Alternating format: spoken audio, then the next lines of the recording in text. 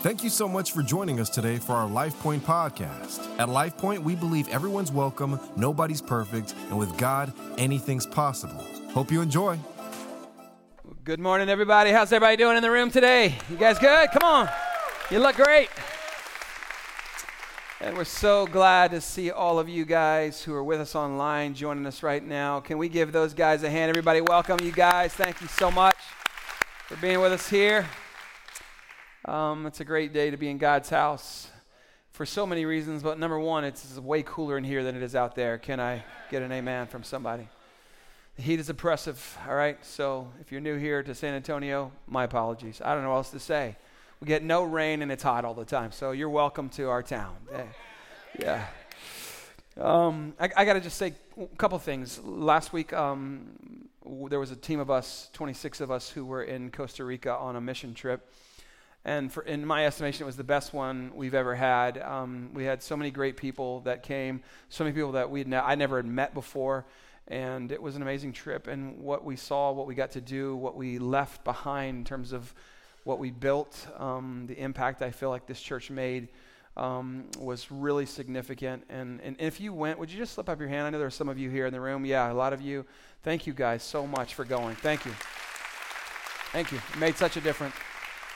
And those of you who gave to anybody or any part of that, thank you as well, because you're making a difference. Next year, we're going to go on probably 4 trips: Costa Rica, Honduras, the Philippines, for sure. And we hope that you'll get excited. This church is not just about this community. We are about our community first and foremost, but we are about global missions. And we're dreaming of days where we send missionaries from this church out into the uttermost parts of the world, and they bring the gospel. And in fact, right now, there is a young man from this church whose name is Hunter, and he's in the Ukraine, right on the front lines, and he is shedding the gospel right now. And by the way, when you give, you're supporting people like that. Hunter is being supported in part by this church, and there's another guy going out this week to Ukraine to do missions work, and we're going to help. We are helping him as well. So thank you guys. Thank you so much for having a heart for the whole world. Amen, everybody. I'm going to wrap up a series today that we've been on for the last 6 weeks on this. We called it Summer, Songs of Summer. And we've been studying the book of Psalms. The song you just heard was directly from Psalm 46, which is where we're at. And by the way, band, Brandon, thank you guys. That was such a beautiful song, man. Such a beautiful song. Give it up for them, would you?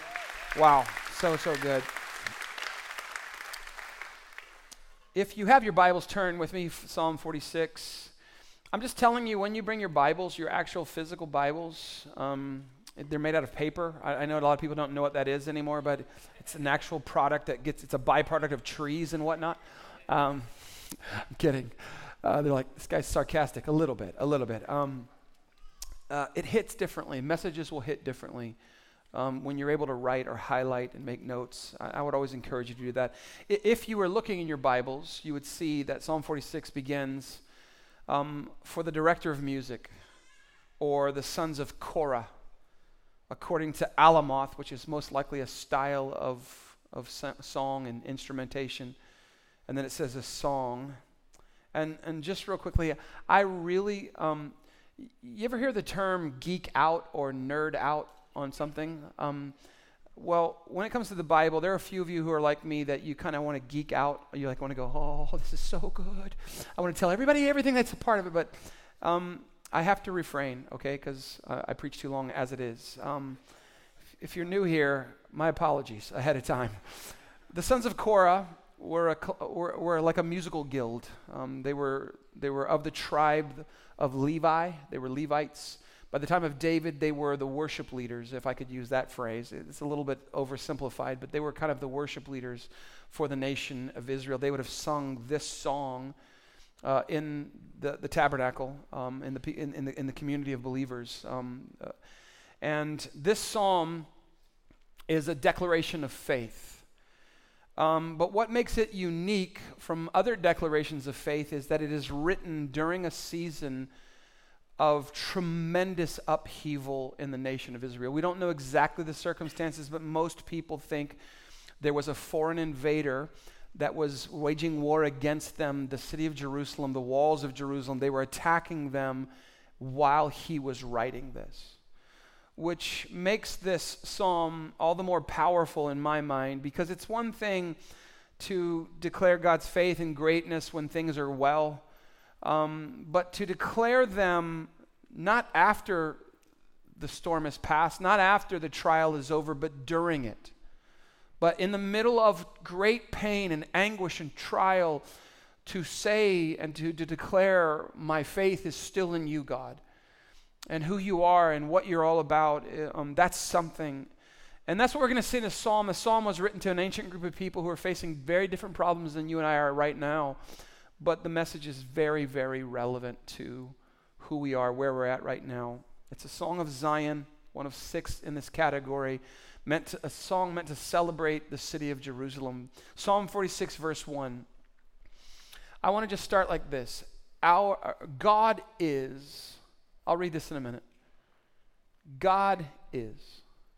Like if I was just to stop and preach that for about 20 minutes, I don't think I could exhaust it. God is the Lord of all. God is the creator of heaven and earth and all of the universe and everything that's in it.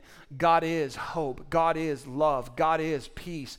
God is fill in the blank. God is almost anything that you could possibly ever need or want for. God is. And the psalmist gives a clarifying statement about what God is to him. He says, God is our refuge and, say it with me, and our strength. Now, it's interesting to me that he starts this way. Many of the psalms that are psalms of please help us kind of psalms start with the crisis, the problem, but this psalmist doesn't do that. This psalmist, who is one of the sons of Korah, he starts not focusing on the crisis, but focusing on God's greatness, God's provision, the goodness of God, which are not instead of the problems, which are looming large. I think there's something that we could learn from that instead of going to always crying to God with our problems, what if we just started with going, God, you already know, so I just want to start with your greatness. And this is why Jesus, when he prayed, said, our Father who art in heaven, hallowed be thy name. He got to the stuff later that he wanted to pray about, but he taught them to start first the greatness of God. I think it's a lesson that we learn right out of the middle of it. And he says our God is a refuge, which is a shelter, which is a safe place. It's a sure place that you run to. I don't know if you've ever been outside when the heavens open up. Not here, because we don't have rain, apparently. Y'all had one drop of rain, but we were all in Costa Rica, where it rained every second of every day. Come on, somebody. Like they get all the rain. Come on, we live in a dry and weary land where there is no water. Psalm 63, by the way. I'll preach that next year. Come on, right? But if you've ever been in a place where it actually does rain, if you've ever been out in the open and it just pours, you run, right?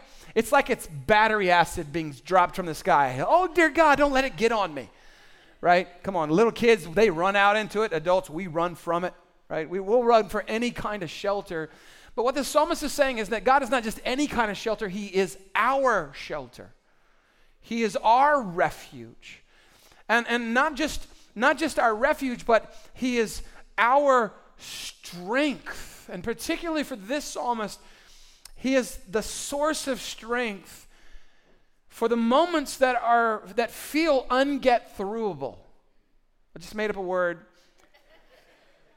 Like how am I going to get through this? I know that everybody's in a good space in your life. None of you are in moments where you feel like, I don't know how I'm going to get through this. But some of you have been there. How am I going to get through this moment? How am I going to face up to this loss, this devastation, this heartbreak? And the psalmist says our God is the source of strength for those moments that feel unget-throughable. So not only is he a place of shelter, but he is a source of strength. Meaning that there are moments in life where you say, I don't have any strength left to face up to what is being done in my life. And Paul would say later that his strength is made perfect in our what? You remember? In our weakness. That in those moments where it's like, I don't have anything left that somehow God's strength infuses us in those moments, in those seasons to get through feels unget through, but which is, by the way, how people that you've seen, people that you know, have faced up to the seemingly worst possible things that can happen to human beings and have retained their joy and their peace and their faith is intact. Why? How? Because they found shelter and strength in their God. This is how it happens, everybody. Psalm 46:1, God is our refuge and strength. And then notice this line. He is say this with me, a very present help in trouble. And how beautiful, everybody, is that line right there.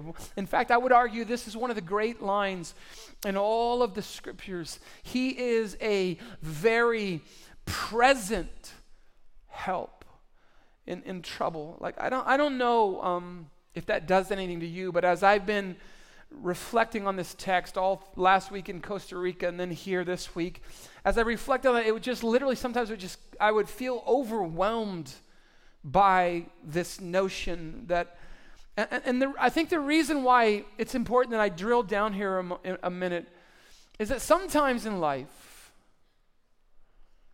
those of you who've lived a minute, you know, there will be moments and there will be seasons where you think God isn't very near. He isn't very close. I've prayed, I asked, I begged him, and I felt nothing. In fact, I wonder if we could just have real talk for a minute. Anybody ever felt that before? Where are you at, God? Come on, a couple of honest folk in the house. I'm not shaming the rest of us. You just haven't been there yet, right? He is a very present help. In moments where it feels like he's not there, the psalmist says it's not true. In fact, I think it's Acts 17, maybe verse 27. Paul is preaching at the Areopagus, and he's telling the people about this God, which they call the unknown God, and he says, and he's not far from any one of us. That in him we live and we move and we have our being. He says this, and he says he's close. In fact, he's very close, but he's not just close, he's also, the word is present. Right? I don't know about you. I'm a dad. I'm a husband. I try to do my best. I'm not always right. I don't always get it right. I know that. But honestly, there are moments where I'm close to my family and that I'm in proximity with them in the same room, but I'm not present. My mind is elsewhere, ruminating on this or that, or the problems that are coming up, or I'm thinking about something else. I'm close, but I'm not present. But thank God, God is not like me. You can say amen. Thank God he's not like you, Danny, bruh. You know what I'm saying? I get it. I feel you, right? He's close, but he's also very present, meaning he pays attention. He intuits what's going on in your heart and your life. He knows. He not only sees the great picture of the universe, but he sees the granular details that are part of your life and mine. And the word present also means proven.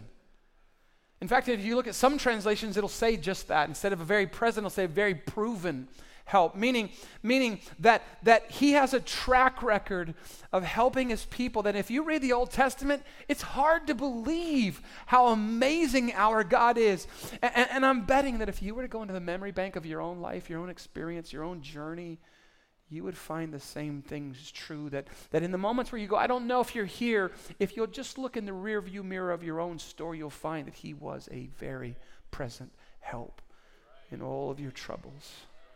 And this word trouble here isn't just little trouble. It's not like I lost my keys, which I did today already. Come on. Those of you who are not here on Wednesday nights, you don't know this, but the temperament that I am is sanguine, and the color is yellow. And folk who are yellow like me, we struggle to keep track of anything. Come on, yellow people, unite. Right? Help us. Like, I even have a little air tag on my keys to help me find it, and I couldn't find it. It just said it was here in the building. I know that. Where? Ring. Not that kind of trouble, everybody. Like real trouble. Shake you down to your core trouble. The word in the Hebrew has a sense of confinement, dire straits. I'm trapped. There's no wiggle room to get out of this. that kind of trouble, to keep you up at night, give you insomnia kind of trouble. Do you feel me? Like could be inner struggles, depression, anxiety, chronic fear, something external, like there's chaos in your life, there's loss, there's relationship issues, there's financial troubles. It could be global, like national troubles or acts of nature, that kind of trouble. In fact, in this psalm, we're going to see nature and nations rising up against the people of God. We're going to see both of those things. But in either case, he's there. He's an ever-present help in times of trouble. Therefore, verse 2, therefore, in light of that truth, in light of the theology that is verse 1, therefore, we will not fear. We will not fear. In light of the fact that God is, in light of the fact that God is our refuge and our strength, and that he's a very present help in times of trouble, the natural conclusion to that is we will not fear, everybody. And he's going to give the proper conclusion to that theology. But this isn't just a faith declaration. It's an exhortation to his nation, which is most likely being attacked. And this isn't the psalmist just saying to himself, hey, I'm not going to fear. Notice it's plural. We, the people, we will not fear. Though nations rise up against us, though famine comes, though war happens, no matter if it's nature, the forces of nature, or the forces of nations, we will not fear. Now, you're going, okay, that's all neat, Danny. I like that. That's a neat little thing you got going on. Wait a minute, because he's not done. He's going to give clarity to the kind of things they won't be afraid of. And here's what he says. And by the way, these next words are probably metaphorical. He's talking about the forces of nature, but most likely, because he's going to talk about the forces of nations rising up against them, most likely these are the same thing. He says, therefore we will not fear, though the earth gives way. That's scary. I don't even know what that means, but that's scary. Come on. Though the mountains be moved into the heart of the sea, though its waters roar and foam, though the mountains tremble at its swelling, seems like plenty of good reasons to totally freak out. Yes or no? Some of y'all anybody ever been in an earthquake before?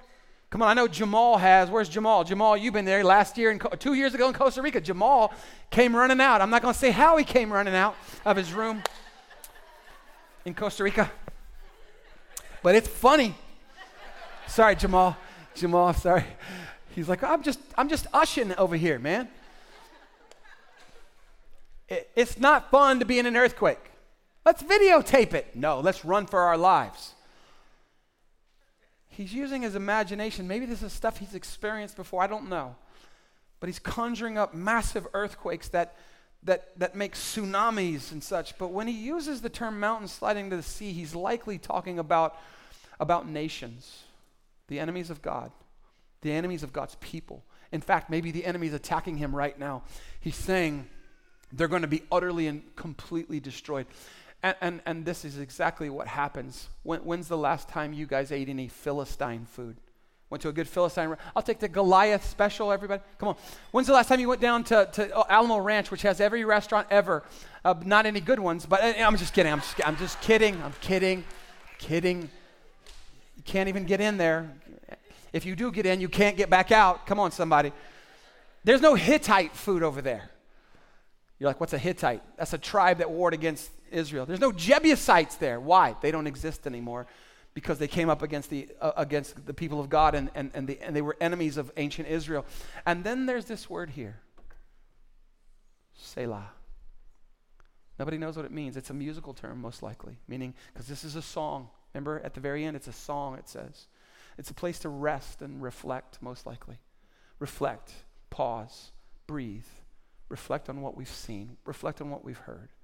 Does that make sense? I think it's a good practice. Even if that's not what it means, I think it's a good practice. And then he says, verse 4, there is a river whose streams make what? Make glad or refresh, renew the city of God, which is Jerusalem, the holy habitation of the Most High. Verse 5, for God is in the midst of her, of the city. She shall not be moved. Though the mountains move, though the earth sways, though the oceans roar, not so the city of God. God will help her, the city, when morning dawns. Now, verse 4 is hard to understand and most people don't really know what it means. There's a lot of educated guesses. Remember, this is a Psalm of Zion, 6 of them in this category, meant to celebrate the city of Jerusalem. This is one of them. And I want you to notice that in response to the seas that are roaring and the sea that is chaos and the waves and the wind, God says, I'm going to create another kind of body of water, a river, not chaotic sea. And so from chaos in the waters and the seas to a river whose streams make glad or refresh the city of God. I was digging, trying to understand this passage because there is no actual river that runs through the ancient city of Jerusalem. And I believe it's two things. I believe it's metaphorical, meaning God's always going to provide. And secondly, I think it's prophetic, meaning there is coming a day where there will be a river. And we're going to see that in just a second here. It's interesting, though, how did they get water in Jerusalem? There was a spring in the Kidron Valley nearby called Gihon. And in the reign of King Hezekiah, you can read about in the Old Testament, in the reign of King Hezekiah, he felt like the Syrians, which was the global empire at the time, were going to attack them. So in preparation for that, he had his people take the spring, Gihon, put it underground. I mean, it was underground, but to cap where the water was coming from, to run earthenworks underneath the ground and to come into the city, under the walls of Jerusalem, to form a pool called Shalom or Shiloh. In fact, when you read in the Gospels that Jesus heals a man who was lame for 38 years, he is healed in the waters of Siloam. Same pool. Interesting, because so many great things, if you read the Bible, so many amazing things happen in rivers, healings, miracle, supernatural things. Jesus is baptized in the Jordan River, right? 3,000 people get baptized on the day of Pentecost. Where do they do that? They do it in a river, right? Interesting things. So, but it's not just that. It's prophetic, meaning there is a time coming when there will be an actual river. And Ezekiel, the prophet Ezekiel, says in Ezekiel 47, he sees it out into the future, just like this psalmist does. And here's what he says. He says, on the banks of this river that's coming from Jerusalem, both sides of the river, there will grow all kinds of trees for food. Their leaves will not wither, nor their fruit fail, but they will bear fresh fruit every month. Remember that line. Because the water for them flows from the sanctuary, from the temple of God itself. Their fruit will be for food and their leaves for healing. And then John, the Revelator, in Revelation 22, he sees this. This is thousands of years later. He sees a river coming from the throne of God himself. And he says, through the middle of the street of the city, also on either side of the river, the tree of life with its 12 kinds of fruit, yielding fruit, when? Each month, same river, same vision. The leaves of the tree were for the healing of the nations. Hang on to that. Imagery here, seeing far out into the future in a time that has not happened even now, but will happen. A river that brings life and hope and fruit in every season, every month. Leaves don't wither, and it brings a healing, listen, for the nations. The city is Jerusalem, but it's emblematic of not only the place Jerusalem, the city of Jerusalem, but the people. It's the city of God, and the people who live in the city of God are the people of God. And now, by virtue of what Jesus Christ did on the cross for us, we become what? We become the people of God. And the psalmist says that God is in the midst of them, her, the city, right? And that city, even though everything around them is shaking and rumbling and chaotic and crazy, it will not be moved. That city will not be moved, right? And he says in verse 6, the nations rage, the kingdoms totter, he utters his voice, or the Lord of glory thunders is what that means, and the earth melts in response.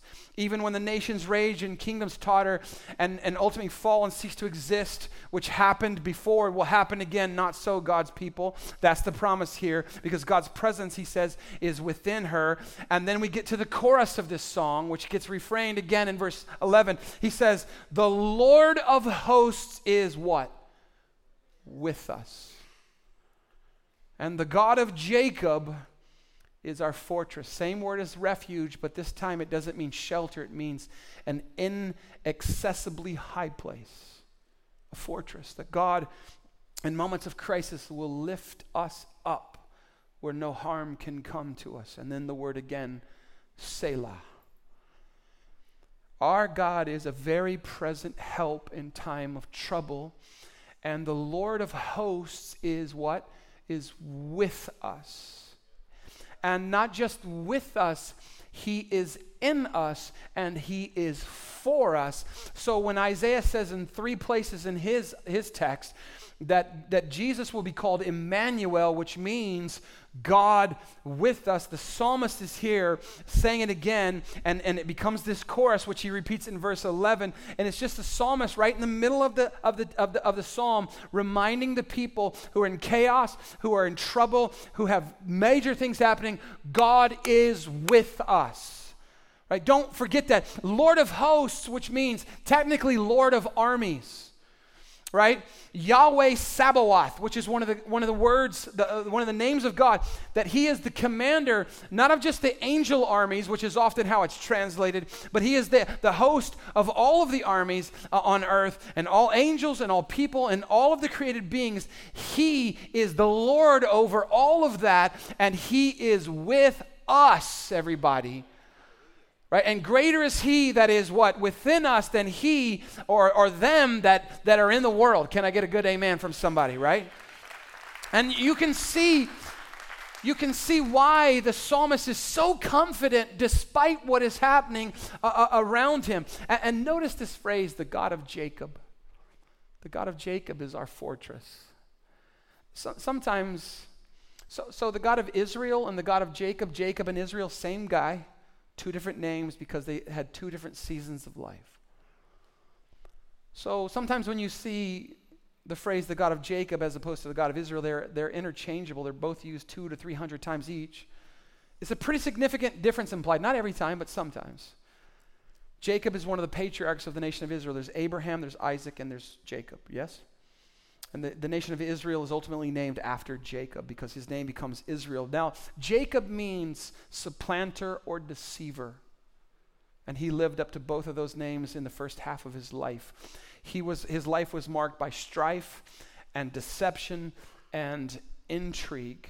He has an encounter with God where he wrestles with God, which is part of what that song was about right there at the brook Penuel. And he gets his name changed there to Israel, which means prince of God or power with God. And that phrase, God of Israel, is often used when the nation is blessed, when it's doing well, when they're doing the right things. But the God of Jacob is used when the nation is in need or in trouble or disobedient, as Jacob often was in his first half. The use of the phrase, the God of Jacob, is a grace-filled phrase. That he is the God of someone even like Jacob, who early on was not the best guy, shady in the character department, but because he ultimately puts his faith and his trust in God, he becomes a patriarch, a father of the faith, the God of Jacob, the God of the people who don't always get it right. The God of people, the people who think, I've done too many bad things for God to ever use my life. Do you see the grace in that phrase, God of Jacob? Could have easily said God of Israel. If you think that you've messed up your life too much for God to do great things through your life, you haven't yet come to know the God of Jacob. The Lord of armies is with us. The God of Jacob is our fortress. The God who gives grace even to someone like Jacob, even to someone like Danny. In spite of what I've done wrong in my life, he's still my God who is my refuge and my strength. And even for Danny, he is a very present help in time of trouble. The God of Jacob. I love this phrase in this verse so much because, number one, he's the Lord of hosts, of the countless, uncountable, massive of humanity and created beings. He's the God of them, but he's also the God of Jacob, the God of one. He's the God who has the global picture, the universal picture in mind, but he's the God who knows the details of your life. He's the God of Danny. Come on, he's the God of Peter. Come on, he's the God of Jamal. Say that with me. Say your name. God of, say your name. He's your God. He's the God of the vast host, but he's your God as well. And then he says in verse 8, come, behold the works of the Lord, how he has brought desolations on the earth. It's like you ever get into a fight when you're a kid? Because I know you would never do that as an adult. You've grown up now. But when you're a kid and you're like, well, you better see the other guy. Right? Like they're going, dude, what happened? Oh, you should see the other guy, right? This is what's going on a little bit here. Come behold the works of the Lord, how he has brought desolations on the earth. He makes wars cease to the, quote, end of the earth. He breaks the bow and shatters the spear, and he burns the chariots, the war wagons with fire. Prophetic again. Prophetic again. He's saying it as an imperative. Come and see. Come behold the works of the Lord. He's talking about a time when God will make all wars cease. And he says to the ends of the earth, meaning in every corner of the earth, there will come a time where there is no conflict. There's only peace. And he says, and to the ends of the earth, meaning when the end of the world, the end of the age comes, this is when this will happen. He will break all the weapons of warfare and the powers of the nations that wield them. When all is said and done, there will be total peace, and his kingdom of righteousness and peace will usher in fully and finally, and everything that rises up against God's people and God himself will be destroyed. Why? Because God is in her and no one's going to destroy God. But this is also a warning. It's not only a foretelling of what will come and what will happen, but it's also a warning to those who will not follow him. And namely the people who were attacking Israel at that time. He's saying he's brought great desolations on, meaning those who will never bow the knee to Jesus in this life, they're doomed for destruction. Well, that's mean and nasty and ugly, Danny. You shouldn't say things like that. I'm just telling you what the Bible says. I don't want that. I'm just telling you what it says. And he's saying to the nation which is under siege by those who don't believe that there's coming a time when these people will reap what they have sown, and it will not be pretty. And this is a word to us now. We have this time to give our hearts and our lives fully to the risen Jesus, to say yes, to make him Lord of our life, to the forgiver of our sins. But there will come a time that opportunity will pass. And listen, I have to say this, that our sense of confidence that the psalmist has, our sense of security and refuge in him, will only be as strong as our knowledge, as our relationship with who he is and what he's done and what he is able to do. To the extent that you come to know this God, to the extent that you'll experience the confidence that the psalmist has, right? So then the more that you and I, here's the takeaway, the more that you and I focus on the promises of God and the power of God, the more you and I experience the presence of God, the more we will find the comfort and the confidence that he has to make his way through the unget-throughable things in life. And then the seminal verse of this psalm comes now, and a new speaker is introduced. The psalmist has been talking about God, but now God himself comes in and lends his voice and says, "Be still and know that I am God." Two commands, two imperatives: be still and know. The first is a call, has been always used as a call to be contemplative, to contemplate the works of the Lord, to the greatness of our God, and I like it for that. But the actual translation is cease striving. In fact, NASB, which is a translation of the Bible, says cease striving and know that I am God. In other words, stop fighting. Stop trying to work against me, right? God, the word of God, right? Stop the opposition to what I want to do in your life and in this world. It has this sense of somebody like this: drop your hands. Drop your hands and stop trying to do my work for me, and be still. So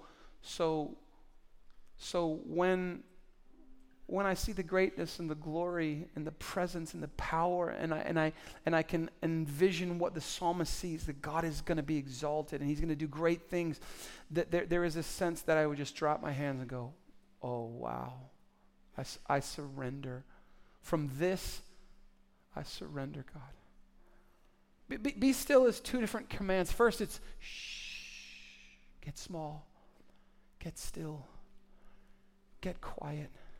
Stop hurrying and scurrying and striving. And then secondly, it's command.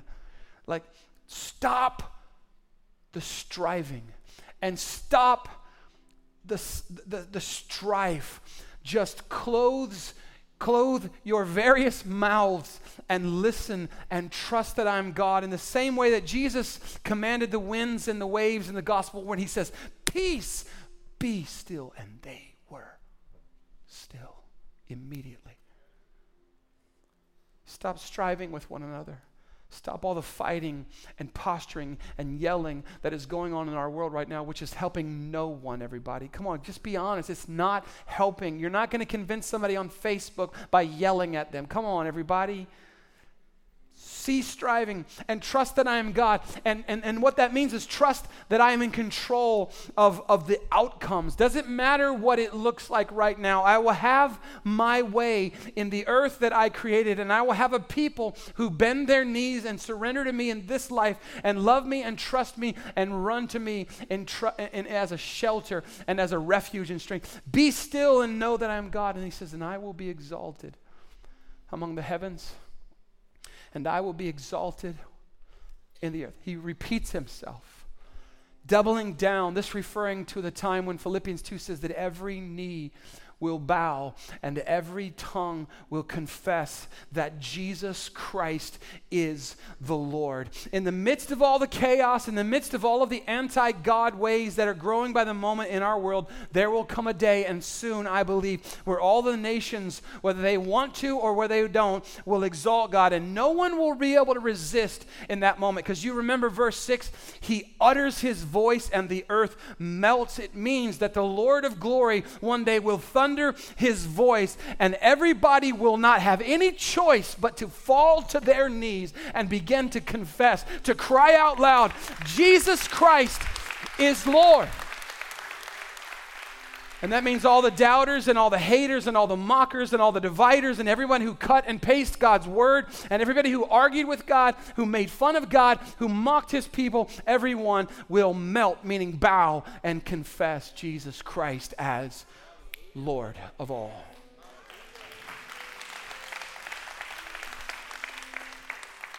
The text is saying that there will come a time when all the world will see the supremacy of our God and his inevitable triumph over all of the nations and the coming of his glorious kingdom of righteousness and peace, where wars cease and the weapons of war are destroyed. But the impact for us now, because that hasn't happened yet, but the impact of all of that now, that awesome reality, will not hit you, will not hit me unless we become still and quiet before the Lord. God speaks in the stillness. God whispers in the silence. He reveals himself, not in the noise, not in the chaos.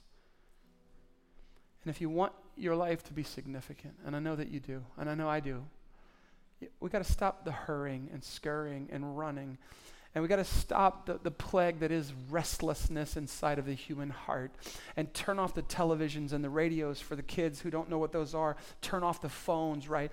And get alone and be quiet and let the massive realities of the lostness of this world, people headed for a Christless eternity, and the God who loves them so very much.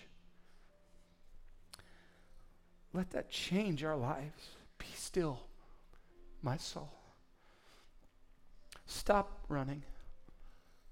Stop ruminating. Just relax in the presence of God. Breathe. And know that he is God. And he's bigger than your wildest imaginations of him. And his power is limitless. And his wonder-working power is limitless on your behalf. Just be still and let that hit you. Let it fill your heart. And let it fill this room. And let it break out into our community.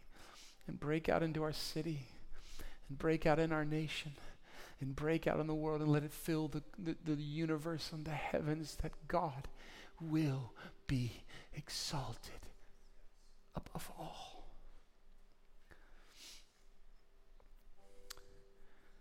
There's a day that all of this will come to pass, but that day isn't come yet. So today in your life, the earth may feel like it's moving beneath your feet and the waters of chaos are coming up against your life. And what do we do in those moments, Danny? Same thing the psalmist did.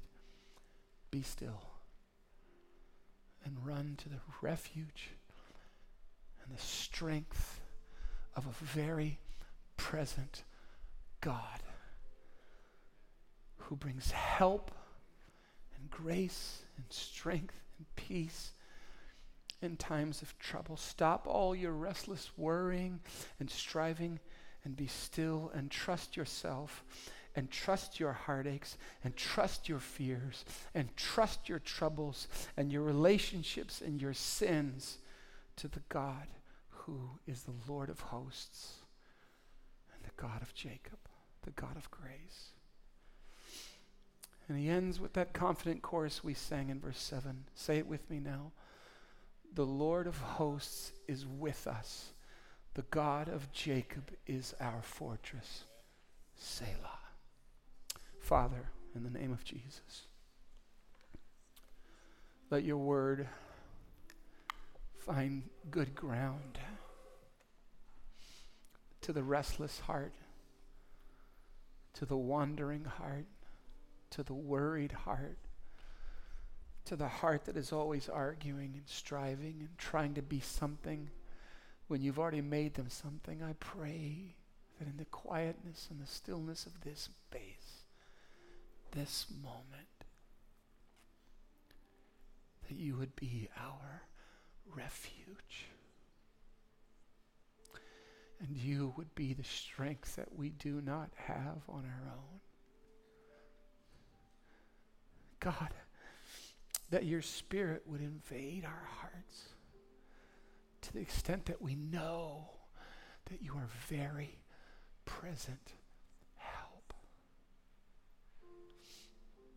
Help us be still. Help us come to know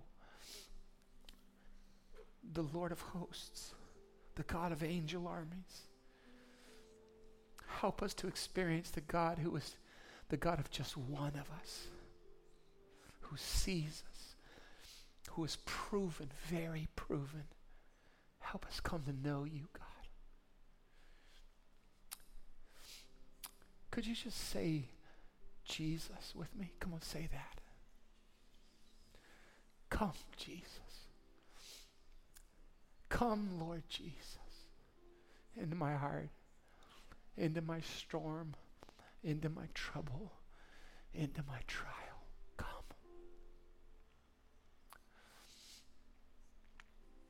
Thank you, Father. Thank you, God, for your great love, your great mercy, how you love us, and how we love you.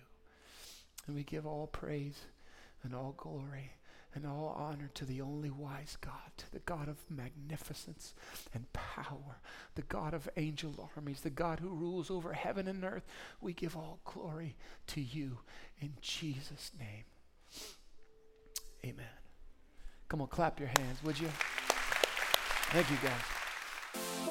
Hope you enjoyed the podcast today. If this ministry has impacted you in any way and you'd like to help us continue to reach others, please visit lifepointsa.com/give to make a donation. We hope you have a great rest of your week, and we hope to see you soon at one of our Sunday worship experiences. God bless.